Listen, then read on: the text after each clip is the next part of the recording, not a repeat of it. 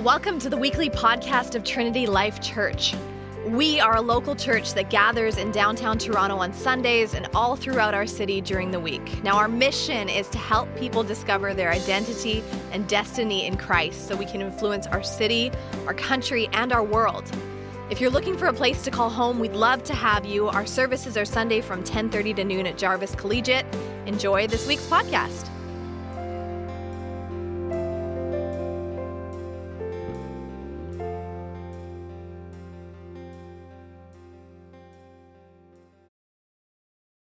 All right, let's jump into our Rethink series. Like Missy said, we just started up again last week, going through 1 Corinthians. We picked up in chapter 10. We're going to finish out chapter 10 today. Last week we talked about unity and how that's so important for the church. This week we're taking that theme, so don't forget about unity. Don't forget about that theme. All these are flowing together. Paul is trying to build something here. And we're going into conscience. And so this morning I want to help you rethink conscience. And we'll see how that ties into unity.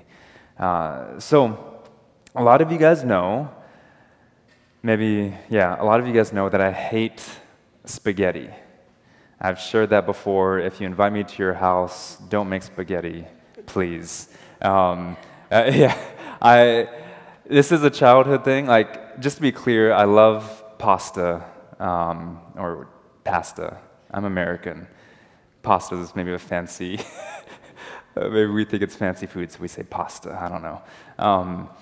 I love pasta. It's just spaghetti with red sauce. Like, I don't know. I just don't do. There's a whole history of that growing up. I don't have time to explain that. If you want to find out about it, I can tell you about it. But bottom line is, no spaghetti. So the first time, though, Adam, one of our pastors, when we first met, maybe the first time we were at their house, and I think it was the first time, that we went over for dinner. I came for breakfast one time, but Adam and Emily invited us over for dinner. We're going up in their condo building, up the elevator, and I step out in the hallway, and I have like a spider sense about spaghetti. Like, I just felt its presence when I stepped in that hallway. And I was like, there's spaghetti around here. Like, it better not be in their apartment. But as we approach their apartment, I could smell it. Like, it's like I have a heightened awareness for it. My senses are heightened. I'm like, oh no, of course. I mean, it's one of the easiest meals to cook for people, right? When they come over. So I'm like, of course, spaghetti. So we go in, and it's clearly spaghetti. I mean, there's no turning back now. I couldn't, text him, hey, we're not coming, I'm sick. We were already, at the door. So we get in there, and what made it worse is, I think it was Adam was saying, it's, Emily makes really good spaghetti, it's really great. So there's even more pressure to act like I liked it, right? And they have no idea. I don't like spaghetti, which is why I'm saying it publicly again. I don't like spaghetti, so remember that. And so we get there, and there's a the plate was probably only this big, but to me it felt like this big. I'm like, I got to eat all this spaghetti. It's just a full plate of spaghetti. I got to eat all this. And I ate it, and I didn't say anything. I ate it, didn't say anything, went along our way.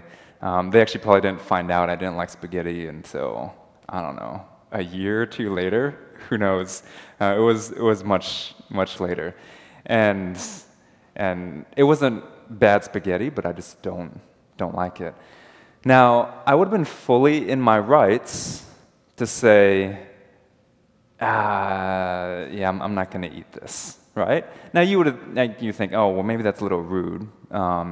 It's out of protocol, but I could have said, I don't eat spaghetti. So, because my belief is I'm never going to eat spaghetti the rest of my life. That's what I truly believe. When I left my home, because my mom's favorite meal, she's Thai, but her favorite meal is spaghetti. Like, she would make spaghetti for everything. And so I said, I'm not eating spaghetti the rest of my life. So it went against my belief system, to eat that spaghetti. It went against my preferences. If I had choices, I would have said no spaghetti. it even went against a part of my will, because I felt like I had to give up my will, because it was such a pressure situation. Like, I had to eat it. I couldn't not eat it, I felt like. And a lot of us, this is how we make decisions. We make it through our preferences, our will, our belief system, our conscience, right? And this is like a lighthearted situation, but I would have been totally in my rights on the grounds of conscience to say, no, I don't do spaghetti. I should have said I don't do gluten. Darn it, why didn't I think about that then? I could have said no. Now, we make decisions that way, and that's not a bad thing. But the question is, what are your preferences? What informs your will, your volition? How you make decisions? What are your passions? What are your desires? What is your belief system? And a lot of times what we do is we appeal to conscience, but our conscience is off. Our conscience is wrong. And we've been taught to trust in our conscience. We've been taught to go with our conscience and to trust it. But what if your conscience isn't the conscience that Jesus wants you to have? What if our conscience was corrupted at some point, and now in Christ he's trying to restore it? And this is what Paul's getting at here. Okay, so, and here's the thing. The way your conscience is structured, through preferences, through will, through desires, through passions, through your belief system, reveals a lot about what you believe about Jesus. And that's the bottom line for today, is that your conscience reveals your Christ. And that word Christ means Savior, it's Lord, it's Messiah. So your conscience reveals who your Savior is, who your Messiah is, who you're placing or what you're placing your trust in. You guys following me here? And Paul is continuing a discussion he started to the Corinthians in 1 Corinthians chapter 2, where he says, you have the mind, the conscience of Christ, the self-awareness of Christ, right? He says, you have that in Christ Jesus. In Christ Jesus, that is yours. In the very next verse, he says, but I can't address you as spiritual people. I can only address you as infants. You guys are people of the flesh, he says. And think of an infant. An infant is basically bridled to their own desires, right? I mean, if you have kids in here, much of parenthood is teaching your kids not to just think of themselves. That's how we're created. Like that's how we're born into this world, into this sinful nature, is that we just think about ourselves. We just operate in that. And think about an infant here. When they're hungry, what do? They cry, and you have to feed them.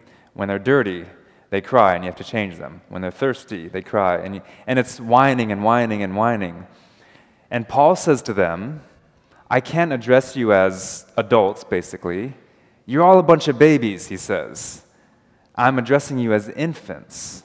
And think about this. Think about infants in that way, and how they're so helpless, and you have to do everything. You have to take care of them, which is why they end up controlling a lot of aspects of your life. If you're a new parent in here, or you're almost new parents, you have to fight against that. They don't control you, you control them. You dictate to your kid what they're going to be like. We can talk about that more later. So, but think about infants in that way. There's such a pull for them to dictate everything in your life. And we think, oh, well, that's infants. But that's you guys. Paul is saying, you are babies. You're just infants in Christ. Now, he says you're in Christ. You got to remember, you have the mind of Christ. That's your reality. That's your truth. But you're just a bunch of infants whining for your own preferences, your own desires, your own passions. And if you think about your life, if you think about what you pray about, if you're a follower of Jesus in here today, if you think about what consumes your prayer life, what you're pursuing in life, a lot of those things are because you're just in the infancy stages of your faith, not because you've reached any sort of maturity in your faith. So let's walk through this passage, and we're going to see what he means here. So he begins by saying, all things are lawful, but not all things are helpful. All things are lawful, but not all these things build up. So you see it in quotes there, all things are lawful. It's because Paul is quoting a statement that the Corinthian church is making. Now this is from chapter 6 in 1 Corinthians that he's referencing. So he's referencing his letter again in chapter 6. Now for us, we went through chapter 6 probably 7 months ago. So let me explain this again to you guys. So when he says all things are lawful, again, he's quoting the Corinthian church. They have remember, they were without Jesus, shackled in sin, in bondage, slaves to sin and death, and now they've experienced this newfound freedom in Christ Jesus. This freedom they've never known about before.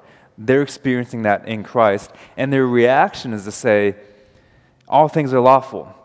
I shared this story when I talked about 1 Corinthians 6 7 months ago, so I'll share it briefly again.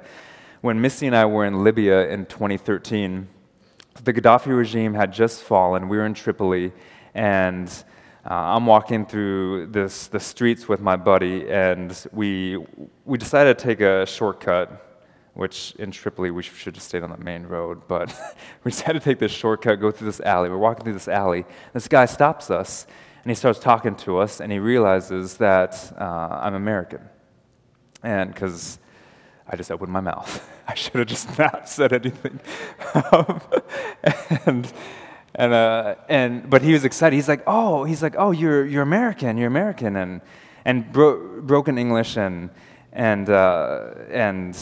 he says, oh, we want to be just like America. We want freedom just like America. No laws. And I was like, that's not how America works. There's actually laws. I guess not just you do whatever you want, but in Libya, and this is why the country's in such a mess right now, because they were under a dictatorial regime for all of their existence. They've been under this regime, and generations upon generations of people had no idea, once they got freedom, they had no idea how to operate in it. They're infants in operating in freedom. This is a lot of you guys. This is who Paul's addressing here in the Corinthian church. You guys, if you're a follower of Jesus, you found this new freedom. And it's true, don't get me wrong. Like what the Corinthians are saying isn't necessarily wrong, that all things are lawful.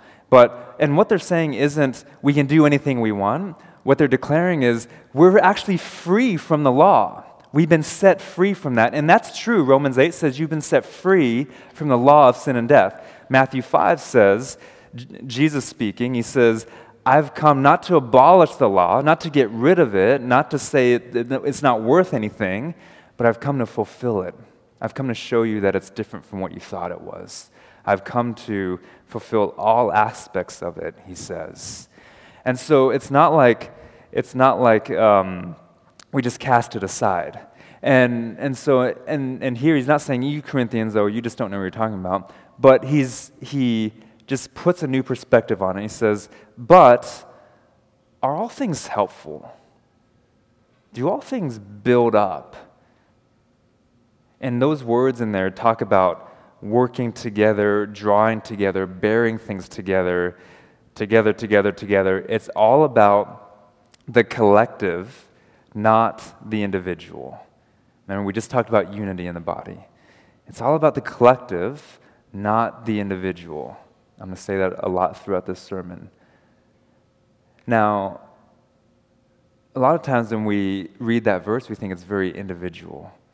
And if your mentality is all things are lawful, that's a very individualistic perception of the gospel. He says not all things build up the body. Not all things are helpful collectively. Not all things are beneficial. So a good rule of thumb for your faith, for as you're learning how to follow Jesus, is not, is this right and is this wrong? That's how we've been taught a lot of times. Is this sin? Is this not sin? That's a very legalistic way of thinking. That's just another cage that you put yourself in. The better question is it helpful? Is it beneficial? Does it build up? Is it good? See the difference there? One, if you picture the heart of God like this, one says, is it sin or is it not sin? And we're going away from the heart of God to the boundary. We're like, can I step 1 foot over this boundary? Or like, what makes it sin here? The other questions are going into the heart of God and saying, what is God's heart in this matter?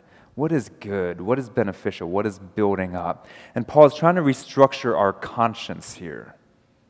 Okay, he's trying to give us a new conscience. He's trying to give us the mind of Christ.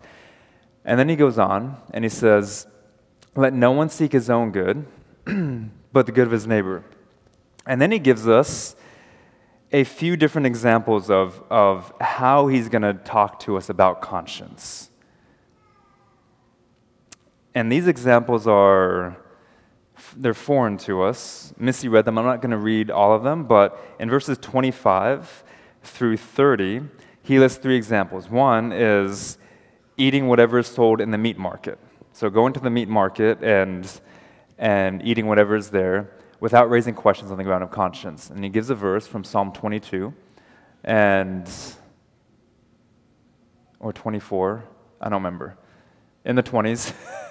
And then verse 27, he gives you another example. He says, if an unbeliever invites you to dinner, and he gives this dinner example, just eat whatever's in front of you. This is me at Adam and Emily's. They were unbelievers, they offered me spaghetti, and I had to eat it on the grounds of conscience without raising any questions. And then the third thing he gives is someone says, oh, this is meat that's been offered to a sacrifice, but you're at a dinner, what do you do? And those are 3 examples. Now, those don't make a whole lot of sense to us yet. What Paul is trying to do is he's trying to shape our conscience. He's trying to give us principles for our conscience. And even though these are culturally specific examples, there's principles that transcend the cultural specificity of these examples. So, and it's all informed by verse 24. Let no one seek his own good, but the good of his neighbor, or the good of the other is what it literally says in Greek, the good of the other person. So the good of his neighbor. And remember when someone approaches Jesus in the Gospels and says, well, who is my neighbor? Who does Jesus say is your neighbor? He basically says it's anybody, even up to your enemy, the one who's going to persecute you, the one who doesn't want you to succeed, the one who's holding you back. He says even that person is your neighbor. So when you read that into this, let no one seek his own good but the good of his neighbor, it's not just your friendly neighbor who's awesome to you. It's anybody, even those who are horrible to you, count as your neighbor, as the other person. So let's go through some principles of this. Let's start with number 1, and this is coming from verse 24. Your conscience is not about self, it's about sacrifice. How often when you make decisions, do you make them based on what benefits you, not what benefits somebody else? If you put a percentage on it, I would say most of us have a very high percentage of what benefits us versus what benefits somebody else. And that's how we make our decisions. But Paul is saying your conscience is not about you, it's not about yourself, it's about sacrifice. Remember the collective here. And here's the thing. It's not that you're always sacrificing, because who likes to sacrifice? I mean, who likes to give things up? So it's not always about sacrificing, but it is about always being willing to sacrifice. You know, I've found that when I'm holding on to things like this, closed fists, that I can't really receive a whole lot. But when I have my hands open, God actually puts a lot in my hands. I'm using my hands physically, but talking about your heart, your mind, whatever. But a lot of us are holding on to something like this. Just take a sin in your life. You're grasping onto this sin when God wants to give you forgiveness and redemption and reconciliation with Him, but He can't give it to you because you're holding on to your sin like this. And all He wants you to do is sacrifice it and let go, so now He can pour forgiveness into your hands. Some of you are holding on to a burden, and you're grasping onto it so tightly, and you're not letting anyone else help you carry that burden, and you're stuck with it because you can't just open your hands to people. And I don't know what it is for you, but a lot of you guys, because we don't know how to live in freedom, what we tend to do is go back to our old way of life, and we reshackle ourselves. We put the shackles back on, we put the handcuffs back on, and we're back to living like this. And God's freed us. Jesus has freed us to live like this. Just think about physically a gift. If you're sitting around the Christmas tree and someone gives you a gift and you're trying to get it like this, how are you going to open it if your hands are closed and making fists? It's going to be really hard for you to open. You're not actually going to be able to receive it. Receiving a gift requires this, and God wants to give you a new way of life. He wants to give you His mind. He wants to give you a new conscience, okay? And you have to realize that in doing so, it's not about self, it's about sacrifice. This imagery is all about you. What can I hold on to? What can I grasp? This is about sacrifice and being willing to let go of anything for the sake of the gospel. Number 2, your conscience is not about sovereignty, it's about serving. So by sovereignty, I mean autonomy. I like things my way. My preferences reign. My belief system reigns. And my will and my desires and my passions reign the day. That's sovereignty. That's autonomy. That's saying, and the thing is, a lot of our consciences operate that way. Now, I mentioned this at the beginning. We actually have like whole generations formed off of Pinocchio and Jiminy Cricket, because we have like our conscience, Jiminy being our guide, and what ends up happening is we trust it blindly. We trust our conscience blindly, and we don't question, is this the right conscience? And that sounds crazy to even ask that question, but that's what Paul is trying to do here. And we're born in sovereignty. Jesus shows us that we're meant to serve, and that our conscience needs to be structured and needs to go that way. Here's the thing. Ultimately, if it's all about you, if it's all about your sovereignty, if it's all about you, in the end, it's just going to be you. That's a very lonely existence. When you and your conscience are all about you, well, you get what you wanted. It will only be you. And Paul is trying to push us towards the collective. And here's another thing. Throughout this passage, we've learned that conscience is a positive thing. It's a good thing. Throughout this passage, Paul actually talks about it pretty negatively. He actually talks about conscience, the 3 or 4 times he mentions it, it's in a negative tone. And that doesn't mean that conscience is evil. It doesn't mean it's inherently bad or wrong. What it means is that a particular type of conscience is. Remember, he's dealing with infants here. He's dealing with us who don't know how to live for Jesus. He's dealing with the world who has no idea how to live for Jesus because they don't have the mind of Christ. And we're even more culpable and responsible because we do have the mind of Christ and we're still not living like Jesus. And so he's talking about conscience in a negative fashion because he's saying the conscience that you currently have is not the one that Jesus wants you to have. And that's why he's forming it here. So number 3, last one. Your conscience is not about guilt, it's about gratitude. How many of you, your conscience just condemns you? For how many of you, your conscience is just about leading you into what's right or leading into what's wrong? And when you do what's right, it applauds you. When you do what's wrong, your conscience is like, you're a horrible person. you should feel guilty for doing that. You shouldn't have done that. No one's going to like you now. What are they going to think about you now that you did that? How many of you have that type of conscience? That's not what Jesus wants for you. That's not the mind of Christ. That's the mind of something else. And those are the lies of the enemy. That's sinful nature. That's the world's culture putting things into you. Because here's the reality for you in Christ Jesus, is that there is therefore now no condemnation for those who are in Christ Jesus. Now here's the thing. This does not erase culpability. It does not erase blame. It does not erase that you did something wrong. But it recognizes that Jesus did something about all of those things. And that your trust is not in yourself, it's in Him. You guys see that distinction?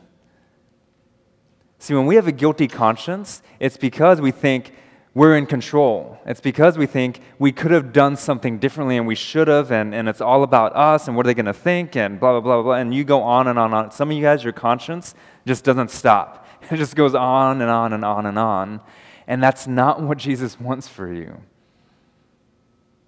And you need to start to make that shift, because if your conscience is all about self, your sovereignty, and guilt, and you are in Christ Jesus, then you're just an infant. You're just a baby crying out, feed me and change me and clothe me. And you're not a person of the Spirit. You're actually operating as a person of the flesh, Paul says. But if your conscience, and this is what we're trying to get to, if you have a spectrum, and self-sovereignty and guilt is one in the spectrum. The other end is sacrifice, serving, and gratitude or grace. That's what we want to get to, right? Because if you're operating in conscience of gratitude and grace, that you're recognizing Jesus in those things, it's going to take you away from guilt and condemnation. Because when you do mess up, because you will mess up, you probably messed up this morning already. You failed at something, you sinned, you yelled at somebody, whatever. When you do, instead of feeling guilty about it, one, you'll rectify the situation, and you'll thank God for the ability to do so. You'll thank Him that you have forgiveness and redemption in Him, and because of that, you can go and show other people that. Because here's the thing, once you have those things, you're showing people the mind of Christ. If you are under self-sovereignty and guilt, you're not showing the mind of Christ. You're revealing a different conscience to them. And in the end, your conscience reveals your Christ. It reveals who you're putting your trust in. And that side of the spectrum over here, that's you. You're putting your trust in you. You're putting your trust in who you are and your abilities and your desires and your passions and your will and all those things. Over here, you're putting your trust in Christ. And you're operating in His mind. And you're doing things on His behalf and for the kingdom. And what's also important is that you're doing things in the collective. That's what you're created for. You're created to operate in the community. Now, also hear me on this. Our vision statement at Trinity Life Church is discovering identity and destiny in Christ in order to influence our city and the world. And what we mean by that is, we're all in Christ Jesus. Every one of us in here who are followers of Jesus, we were meant to find our identity in Christ. Actually, all of us who are ever born were meant to find our identity in Christ. But all of us who identify with Christ, we have initially said that we identify with Christ Jesus. Our identity is in there. Some of you guys, or a lot of you guys, are still struggling just to put your identity in Christ. But when you became a follower of Jesus, that was your initial response to what He's done for you. I am identifying with Christ in those things. We're still learning how to do that, and that's okay. But discovering identity in Christ, and this is a specific order too, that has to happen first. Now discovering your destiny in Christ, your purpose. Don't think destiny as some I don't know what you guys think of destiny, but just think your purpose in life. Now, a lot of times in purpose, we individualize it. And if you're a student right now, or you might not even have to be a student, a lot of people ask this question in their 20s. God, what am I supposed to do with my life? What am I supposed to do? Well, we all have the same answer to that question. We're all to be ministers of reconciliation. We're all to be ambassadors of the gospel. We're all to pursue Jesus. We have the same purpose and the same destiny. Now, the question you're actually asking is in the latter part of our statement, where it says, you are to influence the city and the world. That's where your specific personality comes in, your gifts, your abilities, your education, your family background, all those things. But before that, identity and destiny, we're the same. And after that, we're influencing the world specifically. So don't hear this and say, oh, I have to give up freedoms, I have to give up who I am as an individual for the collective.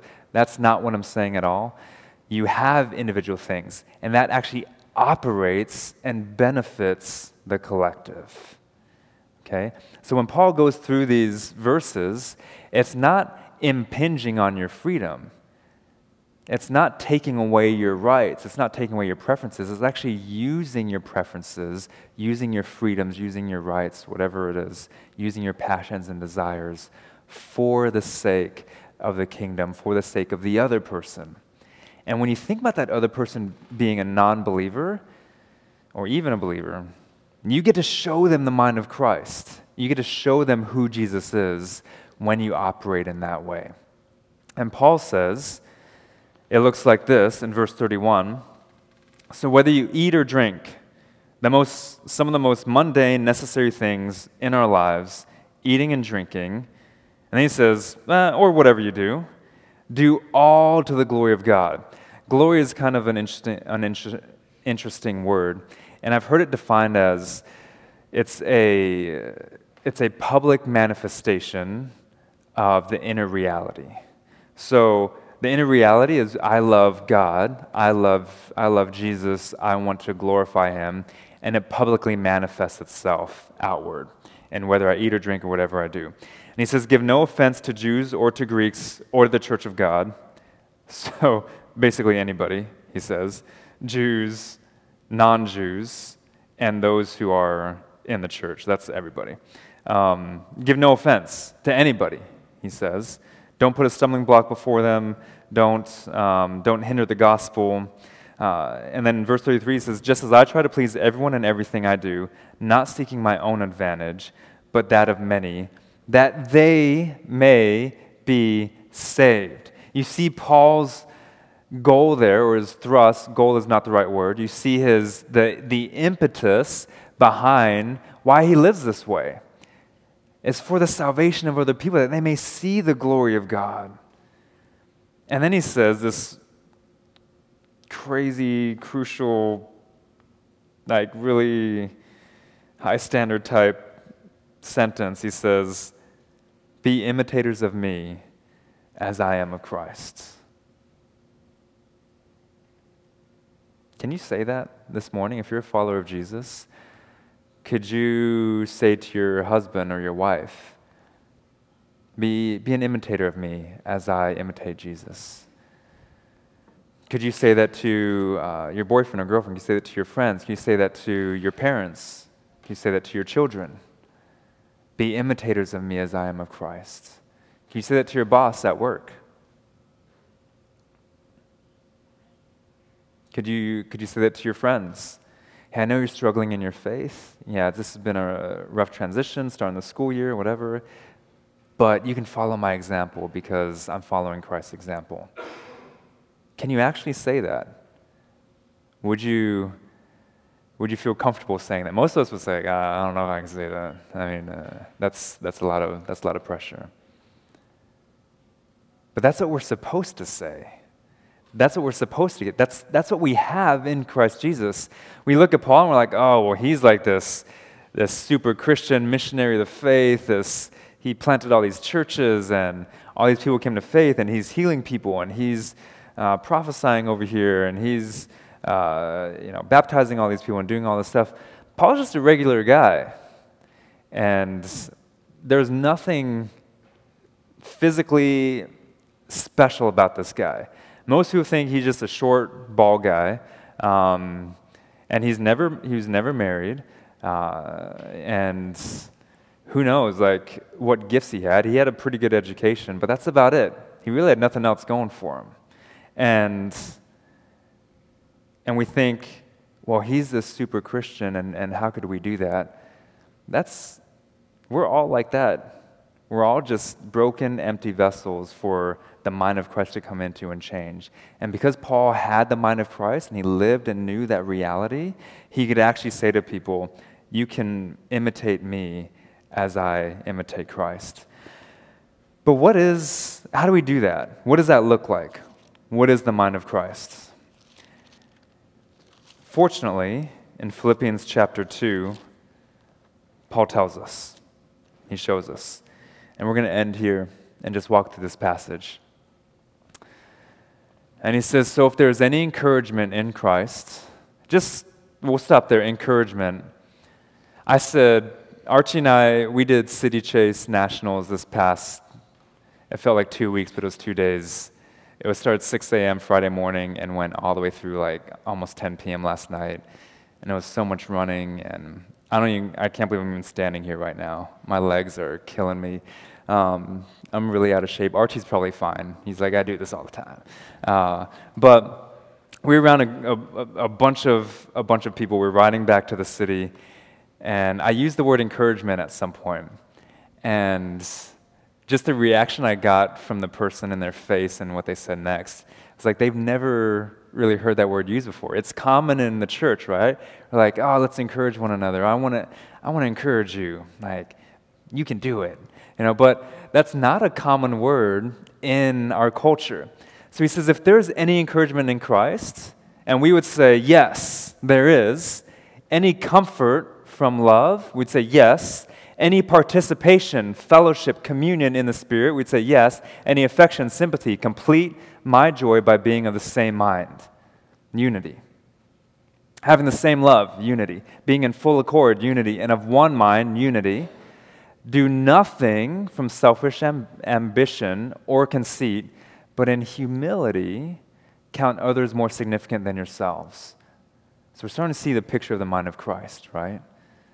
And a lot of these things we don't necessarily like. A lot of these things, they're not natural for us. Humility, encouraging others, affection, sympathy, joy, love.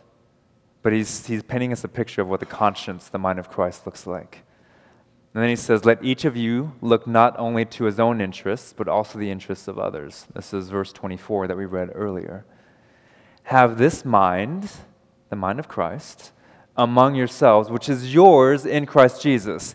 And then he shows us this through his life, Christ's life, who though he's in the form of God, did not count equality with God a thing to be grasped, but emptied himself. It wasn't about self, it was about sacrifice. By taking the form of a servant, it wasn't about sovereignty, it was about serving. Being born in the likeness of men, and being found in human form, he humbled himself by becoming obedient to the point of death, even death on a cross. This is God. If you're not a follower of Jesus in here this morning, it may be weird for you that we're talking about a guy 2,000 years ago who died on a cross to save us. But Jesus was a real person. And you may think, well, he's just some myth. He's just some religious myth that was made up. But he's not. He's a real person. And he became obedient to the point of death, even death on a cross.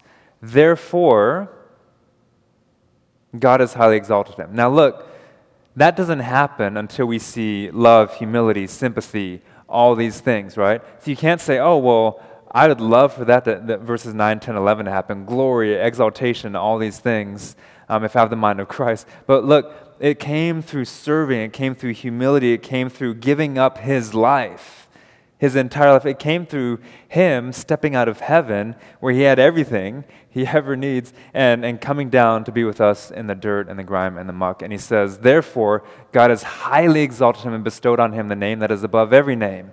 So at the name of Jesus, every knee should bow in heaven and on earth and under the earth, and every tongue confess that Jesus Christ is Lord, to the glory of God the Father. And that's the mind of Christ that we have. And that's what he says our conscience is supposed to look like. It's not supposed to guilt us. It's not supposed to shame us. It's not supposed to condemn us. It's supposed to free us. It's supposed to push us towards the Father. It's supposed to show us a new way of living. And as you grow in Christ as a follower of Jesus, that should happen. You should grow out of an infancy stage into a maturity phase. And if you're not a follower of Jesus in here this morning,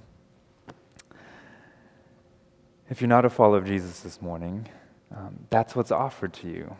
You don't have to live in condemnation any longer. You don't have to live in guilt any longer. You don't have to live in shame any longer. You don't have to hold on to your sin and your mistakes like this any longer. You can actually live a life of sacrifice by accepting the sacrifice of Jesus. And that mind would be yours in Christ Jesus. And that's a free gift that's offered to you if we just open our hands for it. Let's pray. Father, thank you so much for your word and your truth, and for taking us out of the muck and replacing in us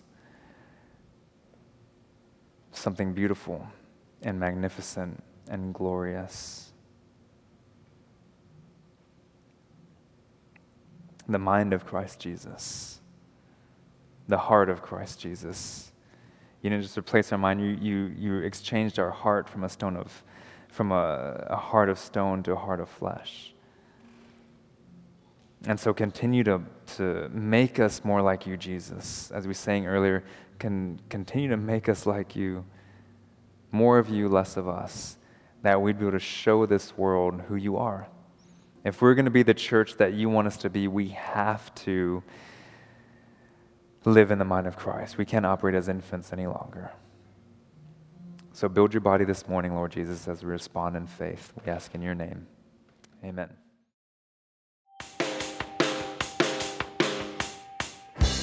If you want to know more about the TLC community, check out trinitylife.ca, or you can find us on Facebook. Of course, we'd way rather meet you in person, so we hope to see you at a service soon.